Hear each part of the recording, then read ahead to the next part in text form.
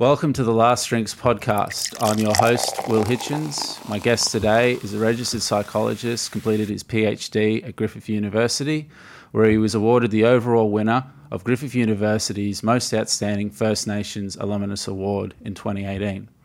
He is the founder and director of Maro Mani Consultations, which focuses on culturally appropriate mental health services and research towards holistic well-being for members of the Aboriginal and Torres Strait Islander community. He and his wife, Lozen, are co-founders of Sober, a non-alcoholic craft beer company, brewed with Australian bush tucker, breaking down the stigma of socialising sober. From a place of sobriety comes the truly social drink. Please welcome to the podcast, Dr. Clinton Schultz, everybody. Thanks for having me along, Will. Thanks for joining us and providing us with plenty of beers. It's a Friday afternoon. That's so I can drink as many of these as I want and I'll drive home afterwards. Don't have to stress, particularly when I'm parked out the front of the cop shop. Yeah. Yeah, I remember, I think this was the first ones that when Mitch and I sort of tested them out. I think we got these ones and I think it was like a lime one and we thought, yeah, these ones were pretty good. Yep. And yeah, it's just like, it tastes like a craft beer and it's not, then it's like, oh, it's non-alcoholic still. Yeah, for sure. Yeah, this was our first beer we actually ever made, the old Lemon Aspen Pilsner, hence why there's a number 1 on it. Yeah, we made that right back at the start in 2000 and I would have started experimenting with it in 2016 probably. Basically because I was drinking a lot of other international non-alc pills at the time and so I just wanted to continue doing that. Yeah. And there was nothing in Australia when we started doing what we were doing, so yeah, it was a good opportunity to start something new. Yeah, and we'll get into sort of, I guess, sober in a moment. We'll sort of talk about yourself. Yeah. I mean, even sort of this little spiel of this little introduction I made up for you. When I was, I guess, researching sort of to get sort of a bit of a blurb for Clinton was when I googled your name, Ninja Warrior came up. Did you? Yeah. Did that this year. Yeah. Tore my bicep tendon on it, which was interesting. Still ran, but it's a bit hard to do ninja with one arm. So yeah, it was an interesting experience. Yeah. But still training, hoping to, even if the show doesn't continue to run, it's like a whole international competition type thing, like proper professional sport that sits outside of the TV shows now. I'm kind of more interested in that, so I had to pull out a world champs this year because I damaged this damn shoulder on the show. So rehab that for 4 months, back into training now, and hopefully head off to Worlds next year now. Oh, awesome. So I guess we'll start as we always do. We'll start with Clinton, and what's been your journey with alcohol, so to speak? Yeah, for sure. So I'm a Camilla Gomeroi man myself. I grew up in northern suburbs of Brisbane when I was younger. Quite low socioeconomic area. Experienced a bunch of trauma when I was a kid. Kind of led me off rail for a big part of my life. Sort of 15 to, I don't know, probably my second kid, honestly. So early 30s to sort of pull my head in. And I guess my way of dealing with all that trauma across that time was drug and alcohol abuse. Also, I've lived down here permanently on the coast pretty much since I was 16, so we all know what the coast life is like. Yeah. Unfortunately, there's a real party mentality, and I think that still sort of sticks around today. And so just getting smashed from Thursday afternoon till Monday morning just was the norm for me. And to be honest, I was, half that time I was at university, and so the norm at university is don't go to class, go to the uni bar. So I did my entire undergrad and honours pretty much from the uni bar, and so many would say that I had a pretty entrenched drinking problem. I never saw myself as an alcoholic, but I was definitely a problematic binge drinker, and I definitely realised that post-drinking that I was using alcohol as a masking agent for all the shit that had happened in my life. And so I guess getting to sort of a point where you sort of realised, oh, okay, I've got a problem, I guess, or it's affecting me more than it's affecting me a lot more than it's probably in a negative sense, and more so than getting the positives out of it. So I guess when was there a moment to sort of, okay, maybe we need to sort of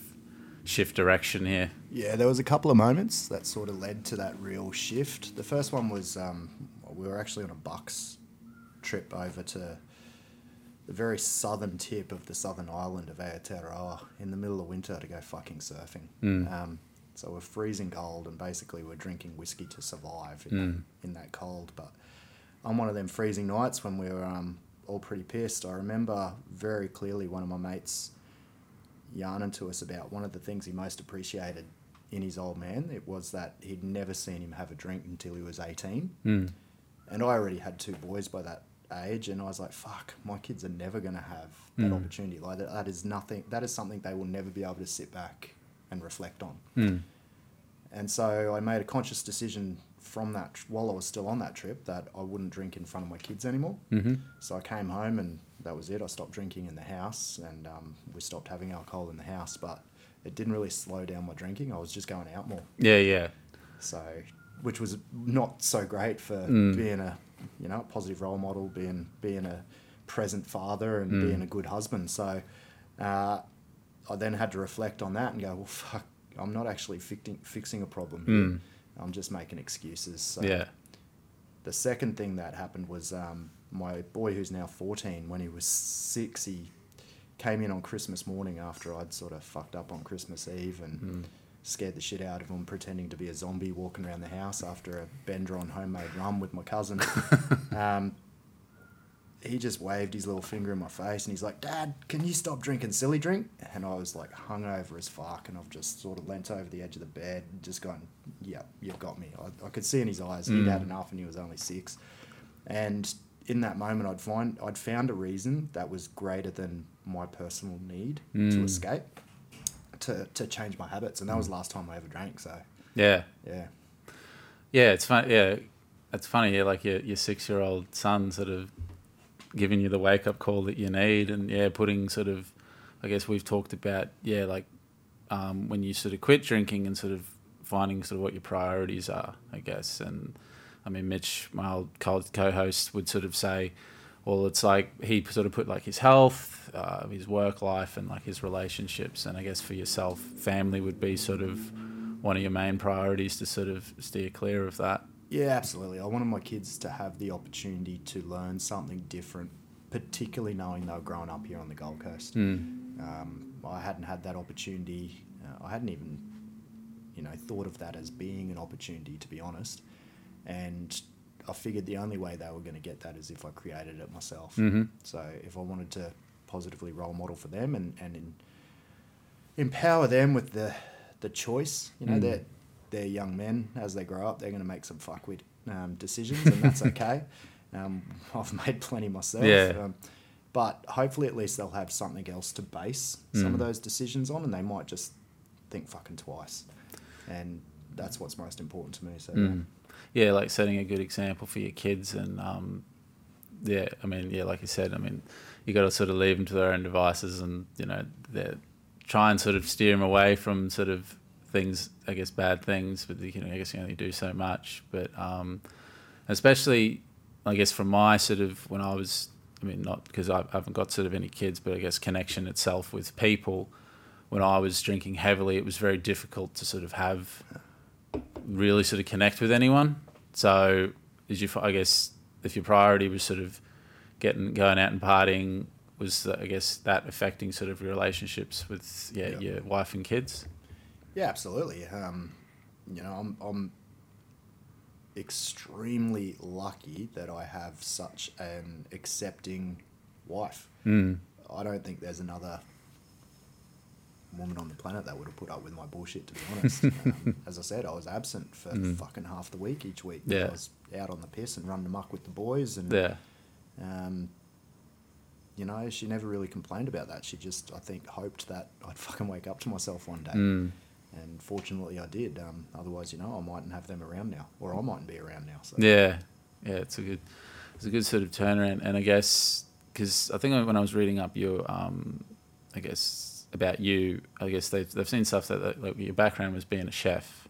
Yeah. And then and then at some point you've decided, I'm going to study psychology. What was the inspiration for that? Man, chefing's no career path to be in if you want a healthy relationship and stable family life. Like there's probably no more toxic work environment, unfortunately, than hospitality, Mm-hmm. and particularly chefing. I think chefs are under so much fucking pressure, and so receive so limited, I guess, regard or respect a lot of the time. Like, I remember when I was chefing, you know, like, the bar staff would be getting paid more than me, particularly when they'd count their tips and shit at the end of the day, and it was the chefs that the ones that were always getting screamed at if anything went under, or if, you know, you're under the pump with 200 people sitting out there all at once waiting for food. No one's screaming at the waiter or the waitress. They're screaming at the chefs and carrying on. So you're constantly under the pump, and there's a bad drinking culture within the profession. Not just drinking, you know, like, fuck, I reckon I spent half the time that I was chefing off my face on fucking speed or coke or something else, just to keep up, just to go, and to be able to put up with a lot of the bullshit, I guess. So, you know, I was chefing over in the UK for a couple of years, and I mean, the culture's pretty bad over there as well, the drinking and drug-taking culture, but at least chefs got a little bit more respect over there, and you definitely got remunerated better than you do here in Australia. So when I came back to Australia, I decided I'm not working for the fucking smitten amounts of money that I was anymore, and I'm not copying all the bullshit, and if that's what chefing's about, then I don't really want to be a part of it. But I'd also decided while I was over there that I wanted to do more for community. I was quite limited while I was chefing in terms of what I could figure out I could give back and do with community. And so I basically rocked up at Griffith University, and they pulled out. I went to the Aboriginal Support Centre, and they pulled out this big book and said, "What do you want to do?" And I said, "Fuck, I don't know. I want to do something with community." And they started writing down all these courses, and basically I closed my eyes and just went, "I'll fucking do that." So I literally fell into psychology. Because that's what I landed on. And so once I was in it, I thought, well, I better give this a crack, and I've kind of been in that area ever since. And I guess, because then you sort of started your own sort of consultation sort of business, and I guess because being an Indigenous Australian was your sort of particular focus in sort of helping sort of your communities there? Yeah, I've always wanted to help mob, but I've also worked most of the time that I've been registered psych in sort of the space of drug and alcohol rehab. And it was one of the other things that was really getting to me when I was drinking, was I was working in the space of drug and alcohol rehab, and fucking getting shit-faced from Thursday to Sunday. And I can't fucking stand hypocrites, and I was probably the world's biggest hypocrite, you know, but I think I've always been able to have a great relationship with, you know, consumers, my clients, because they know I'm not coming at shit from a textbook. Right? I've lived everything that they could possibly experience, and probably then some, and so they know that I'm coming at it from a real human to human sort of perspective, and not just there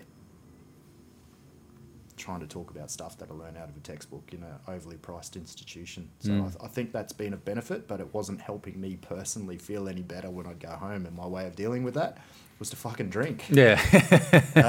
So yeah, it was just a toxic little cycle that I was in, and very glad that I snapped out of it.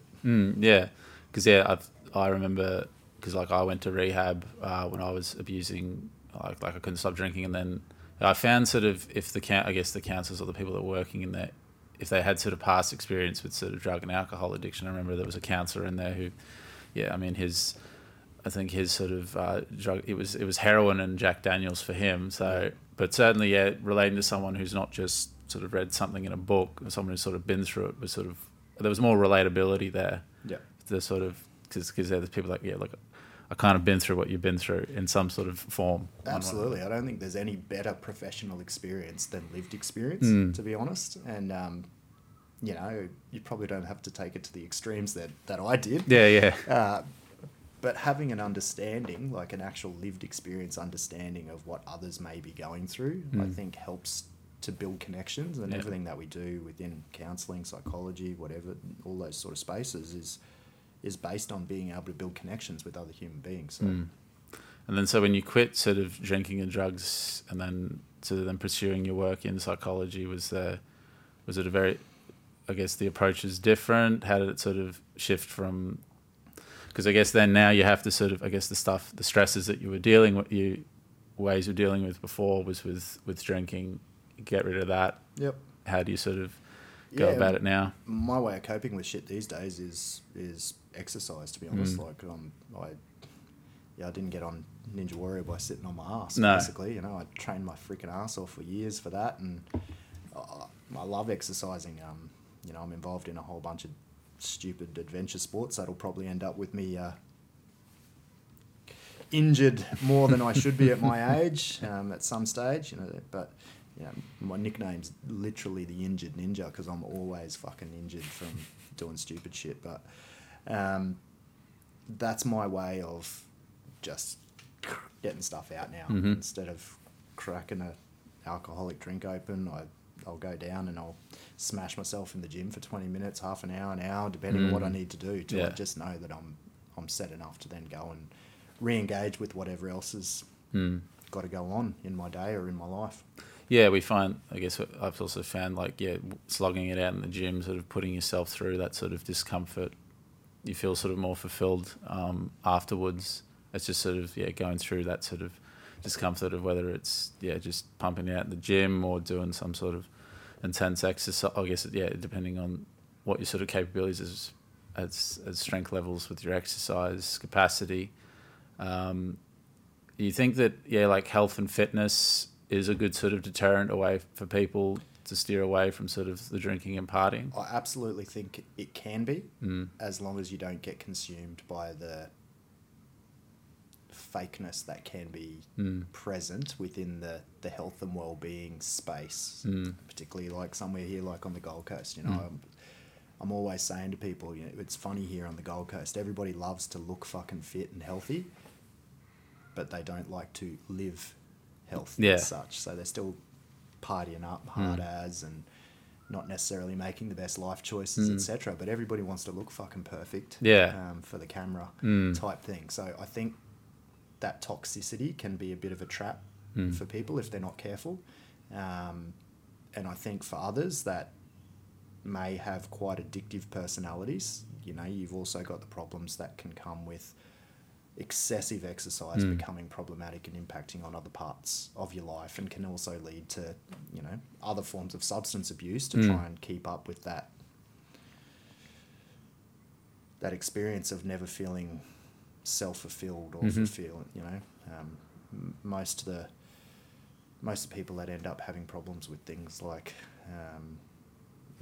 body enhancing drugs are people who are still struggling with self-esteem at the end of the day, and body image issues. So that side of it I think we need to be wary of, but it definitely can be a real important part of an overall healthy lifestyle. Because again, to the image thing, I mean, here you walk around here and there's people in sports cars, people eating at nice restaurants, and it's sort of the image of, these people have, successful, this glamorous lifestyle, when for all we know they could be in debt severely and just, spending money here and there when they don't have the money. But Absolutely. It's just to sort of upkeep this sort of fake lifestyle. It has bits and pieces of that, amongst other things. Yeah, There's probably no more pretentious place in Australia than here on the Goldie, mate. So. Absolutely. So then we've got, I guess we can get into sober now. So when did it sort of, all right, well, you sort of kicked the can down the road with your own sort of sobriety, and then when did sort of non-alcoholic craft beer, I guess, sort of become a new sort of business venture? Yeah, so pretty soon after I stopped drinking, I realised I fucking love beer and that there wasn't many decent choices available in Australia. We were the first to market in terms of non-alcoholic craft beer, so there were, in the craft space there was fucking nothing. So I'd sort of started mucking around making beer for myself. So this all came from my own needs. At the time we also had a small food truck that we were using to help out with some catering gigs with Preston Campbell Foundation. And then we were like, well, we've got this food truck here, we may as well be using it more regularly. So we started doing all native foods and bush tucker inspired foods out of this food truck.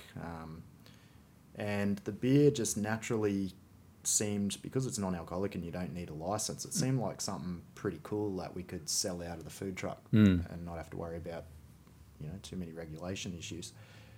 And so that's what we did. Yeah. And I was like, well, we've got this native foods that we're doing. Let's start infusing beers with native foods. And I don't think you can get more fucking Australian in terms of a beverage than what we're doing at the moment. Yeah, absolutely. And after a while, we had more people coming along to get beer than we did have coming along to get food. And so that's when Fellows and I, the cogs, started turning in terms of, well, maybe there's something in this. Maybe there is more crazy people out there like me that, don't want to drink but actually enjoy the flavour and the experience of having a ice cold beer at the end of the day. Yeah. I mean, when you were sort of saying like, oh yeah, and I started making the beer at home, I was just imagining you, I don't know, making it in a bathtub with like a big stick or something. Nah, not quite. I did use normal home brew kits. I'm fortunate, I guess you could call it fortunate. I grew up home brewing with my granddad from when I was about 6 years old. He'd be making his dirty 4X draft and out of the little tin thing, and I'd make ginger beer.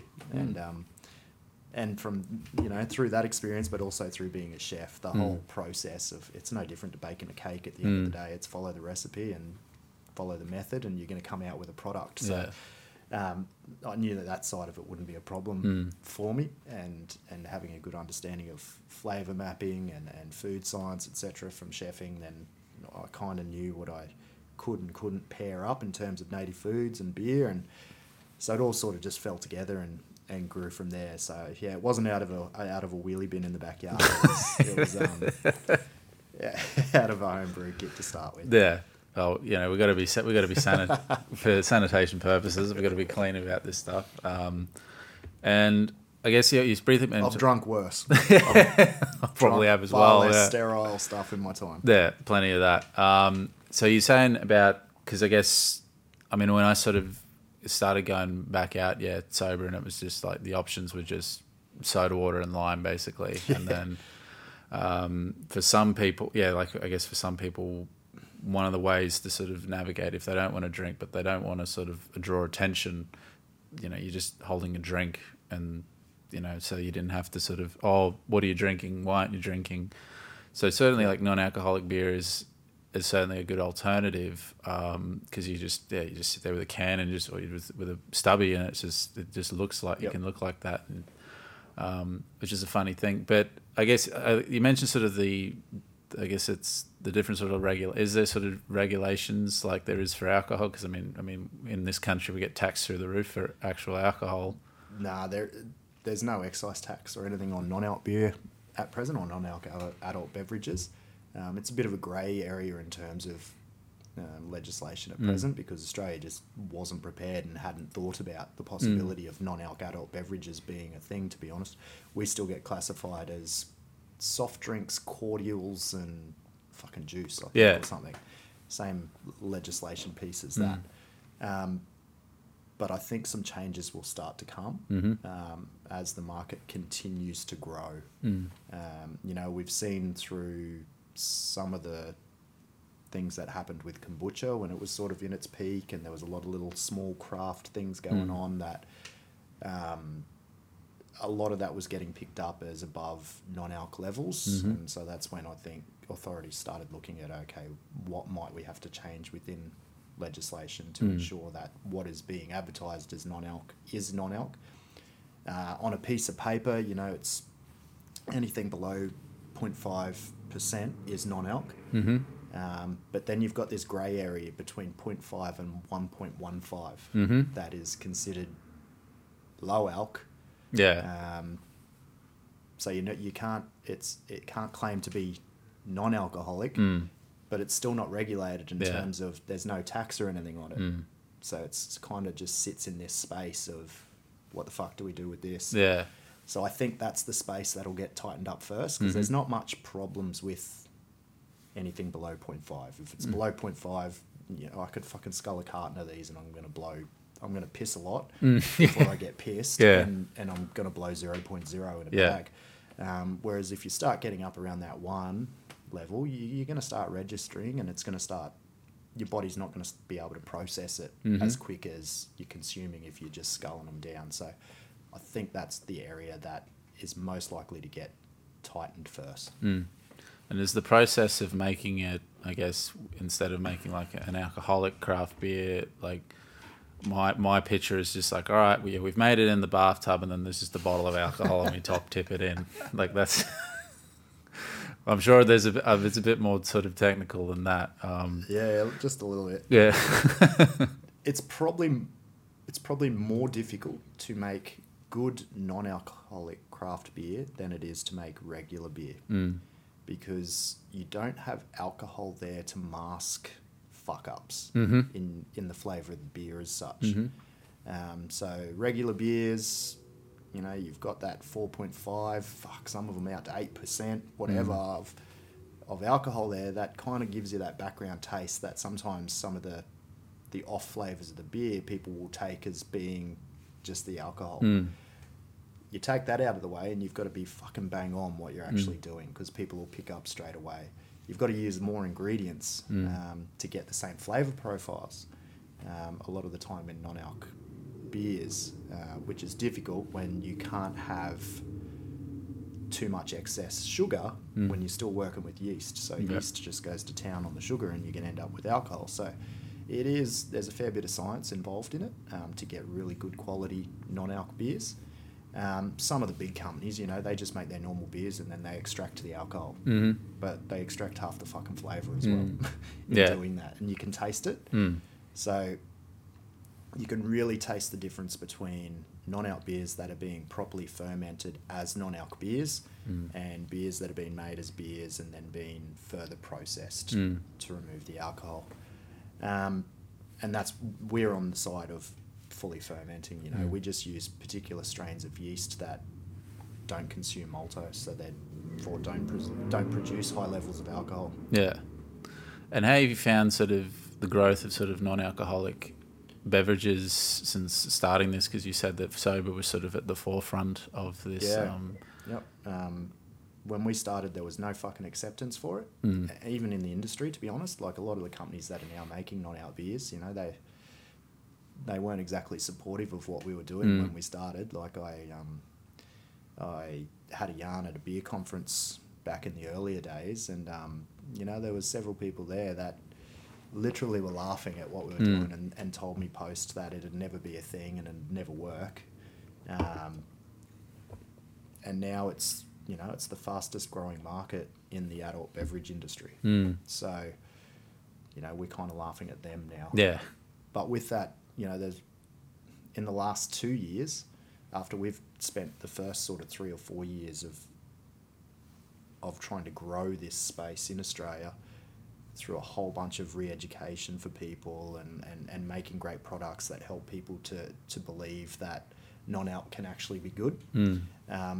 Now we've got a whole bunch of people that are just jumping on the bandwagon and not all necessarily producing great beers, which I think is where problems may start coming for us as a sector, is that if people start having shit experiences with 1 or 2 non-alcs, they're going to blame the whole sector again. Yeah. Of, I tried non-alc, it was fucking shit.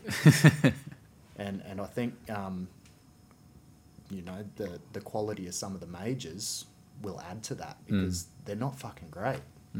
And if that's the only experience people are getting, like if I go to I've just spent 16 days out on the road. I did like 7,500 Ks on the Harley all through Central Queensland, Northern Territory, South Australia and New South Wales. Oh, wow. And every pub that I went into on that trip, to get a pub meal and that I could get a non-alc now, but it'd be one of the majors. Yeah. And it's fucking shit. Yeah. And there's no availability out in those areas to quality craft. So if people's first experience is those shit non-alcs, I think that may deter them from the sector. So that's what I see as the biggest problem moving forward. Yeah, because I guess it'd be less access in sort of regional areas as opposed to sort of I guess, bigger cities like where we live here. Because I'd imagine like country town pubs, it's what Tui's new 4X Gold, VB, that's about it. Pretty much, depending on what state you're in. Yeah. Depends on what beer's all over the bar. Yeah. Yeah. And you mentioned, I guess, I mean, we got sort of a box of them over here. How many, just professionalism here, but yeah, we'll just plonk them up here. So is this how many sort of beers have we actually got? I think in this box we've probably got 5, but all up I think we've done, maybe 10 or 11 beers now. Mm-hmm. We've got a couple little secret squirrel ones that are about to be released. Oh, yeah? We just recently did a collab with the Good Beer Co. and produced a beer, a tropical lager, to basically raise money for the Coral Reef Foundation. So we've done it, 2 social enterprises coming together and, you know, bringing all our networks together and our knowledge together to produce something really cool that's going to assist a really worthy organisation. So that's been awesome to be a part of, and that's just about to be released, so I'm allowed to talk about that one. But there's another couple that are about to come out that I probably shouldn't talk about. So all up, I think we're at 11 now, which is by far the biggest variety of non-alc beers being produced by anybody in Australia, and you know, that's what we want to continue to do. We've been first at everything, you know. We're First Nations owned and managed. We're first to market with non-alc craft beer. We're going to have the first all-purpose non-alc brewery built here at Burleigh Heads. We should have it already, but because of all this beautiful rain that we get on the Gold Coast, the project's about 9 months behind schedule. But definitely by Easter next year, that'll be up and running. And so we just want to continue that first, and we want to keep pushing the boundaries in terms of what premium adult non-alc beverages can actually be. Because I guess, you know, so you got 11. So how do you sort of come up with the process of, all right, well, I want one there. So I got this one here's the lemon Aspen Pilsner. You got the finger lime Cerveza. Do you just sort of get a taste of something one day and just like, oh, we'll put that in? Pretty much. Yeah. And again, you know, that's... I'm fortunate I've got that chefing background where flavour profiling and flavour mapping is very natural for me. So the first 3...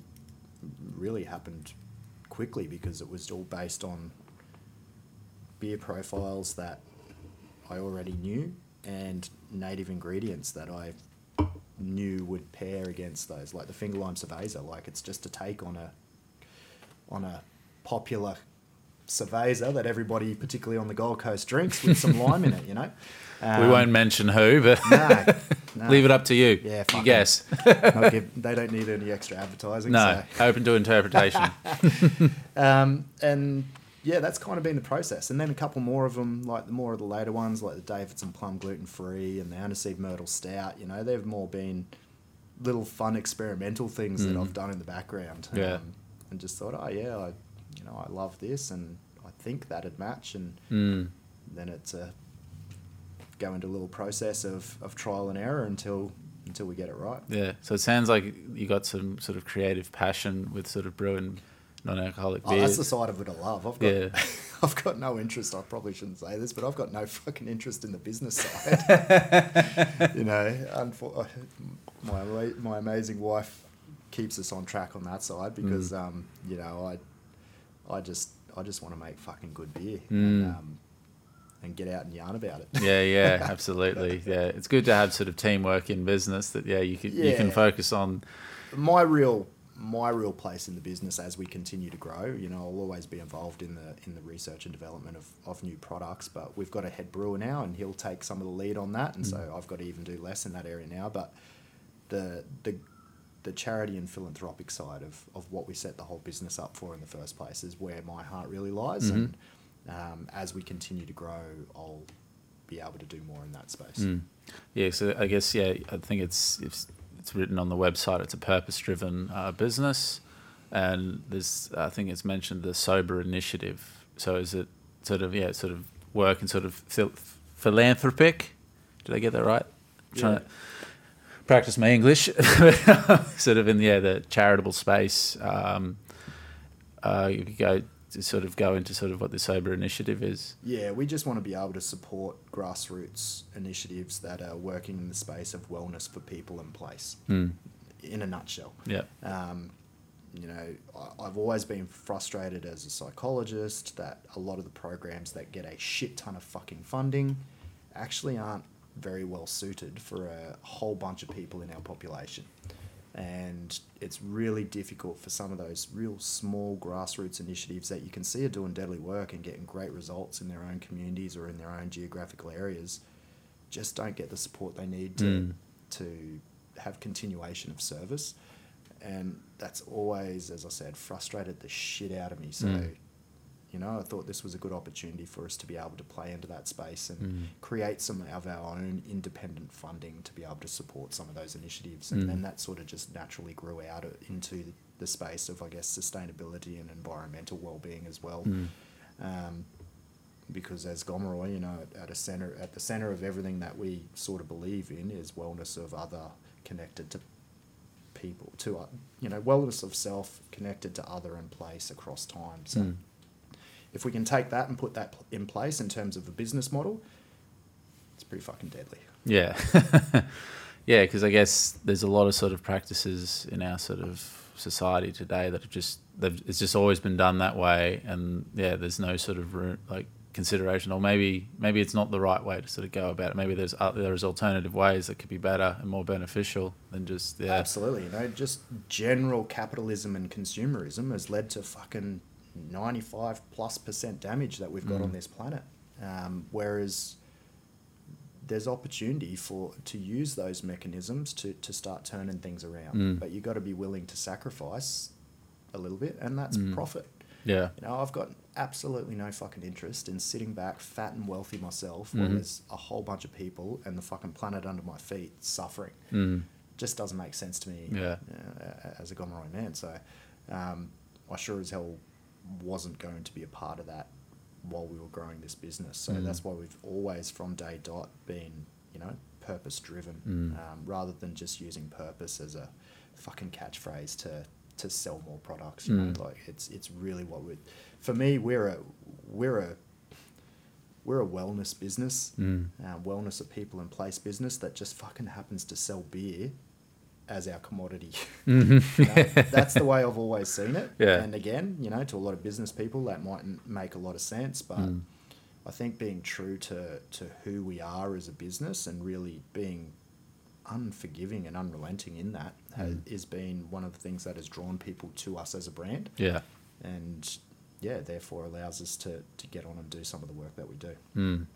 So what's on the cards in the future? I guess you've sort of mentioned building sort of the brewery when it's not raining, and then that's the big project at the moment, getting this goddamn brewery open. Yeah. So would it be something similar, like we got sort of like Black Hops here, you've got Bolter down in Currumbin. Yep. So it'll be on, in terms of size, it's probably parallel to the original Black Hops facility. And but we'll also have a native foods cafe in there, so we'll continue to champion native foods from all around Australia. The whole thing's going to run as a sort of training and employment space for those that, you know, generally struggle to get training and employment opportunities, which we'll work really closely again with the Preston Campbell Foundation to implement that part of it. We want to champion as many First Nations products and artisans and etc. In the building as possible. So we want anything that we're using, we want to be able to sell it to people as well, so they can take it away and be reminded of all the fucking deadly companies, First Nations companies we've got in this country that you know, can always do with extra support. Absolutely. Well, thank you for your time, Clinton. It's been an absolute pleasure. We've got plenty of sort of products here of Sober. There's plenty to sort of choose from. We probably get stuck into this after we wrap up here, but we always wrap up with do you have any funny stories or embarrassing tales of yourself when you were a drinking man? Mate, I've got endless stories of me in my drinking days. Some that probably aren't fit for fucking radio or for podcasts. Or we get pretty graphic on here anyway. So there's been some classic tales. Probably one of the funniest ones was, I had a bender one night, and it was only about 2 nights, actually, when I think about it. Only about 2 nights after I'd been on a bender with my brother, and he ended up lost out on Nobby's Hill somewhere, and I think his clothes got even more lost than he did. I'd come home and I was absolutely fucking wasted, and I'd gone to bed, and my wife's woke me up, and she's like, because it was probably already 7 in the morning, she's like, where the fuck you been, and blah blah blah. I'm like, oh, I've just been out. And she's like, where are your clothes? I'm like, I don't fucking know. She's like, what do you mean you don't know where your clothes are? And I'm like, I don't fucking know where my clothes are. Like, you asked me a question, I've just answered the question. I don't know where my fucking clothes are. And so she was starting to get a little pissed off, thinking, what the fuck has he done to come home nude? And then I was looking for my phone and my wallet after I got up, and I couldn't find them anywhere. And I thought, oh, fuck this. I was that hungover. I thought, oh, fuck this. I need to go for a swim. So I went outside and I went to jump in the pool, and I've jumped in the pool, and then I've looked across, and there's half my shit in the bottom of the pool, and half of it sort of strung along where the pool yard was. And it turned out that I'd come home and I was that fucking maggot. Some of the boys had told me later that I was that maggot that I'd come home and there was something that was floating in the pool that I wanted, and I've reached over to grab it, and I've just fucking fallen completely in the pool, clothes and all, and just gone, oh, fuck this, and stripped off and just left all my shit there and wandered up through the apartment building and up to my room, Starkers, and jumped into bed half wet.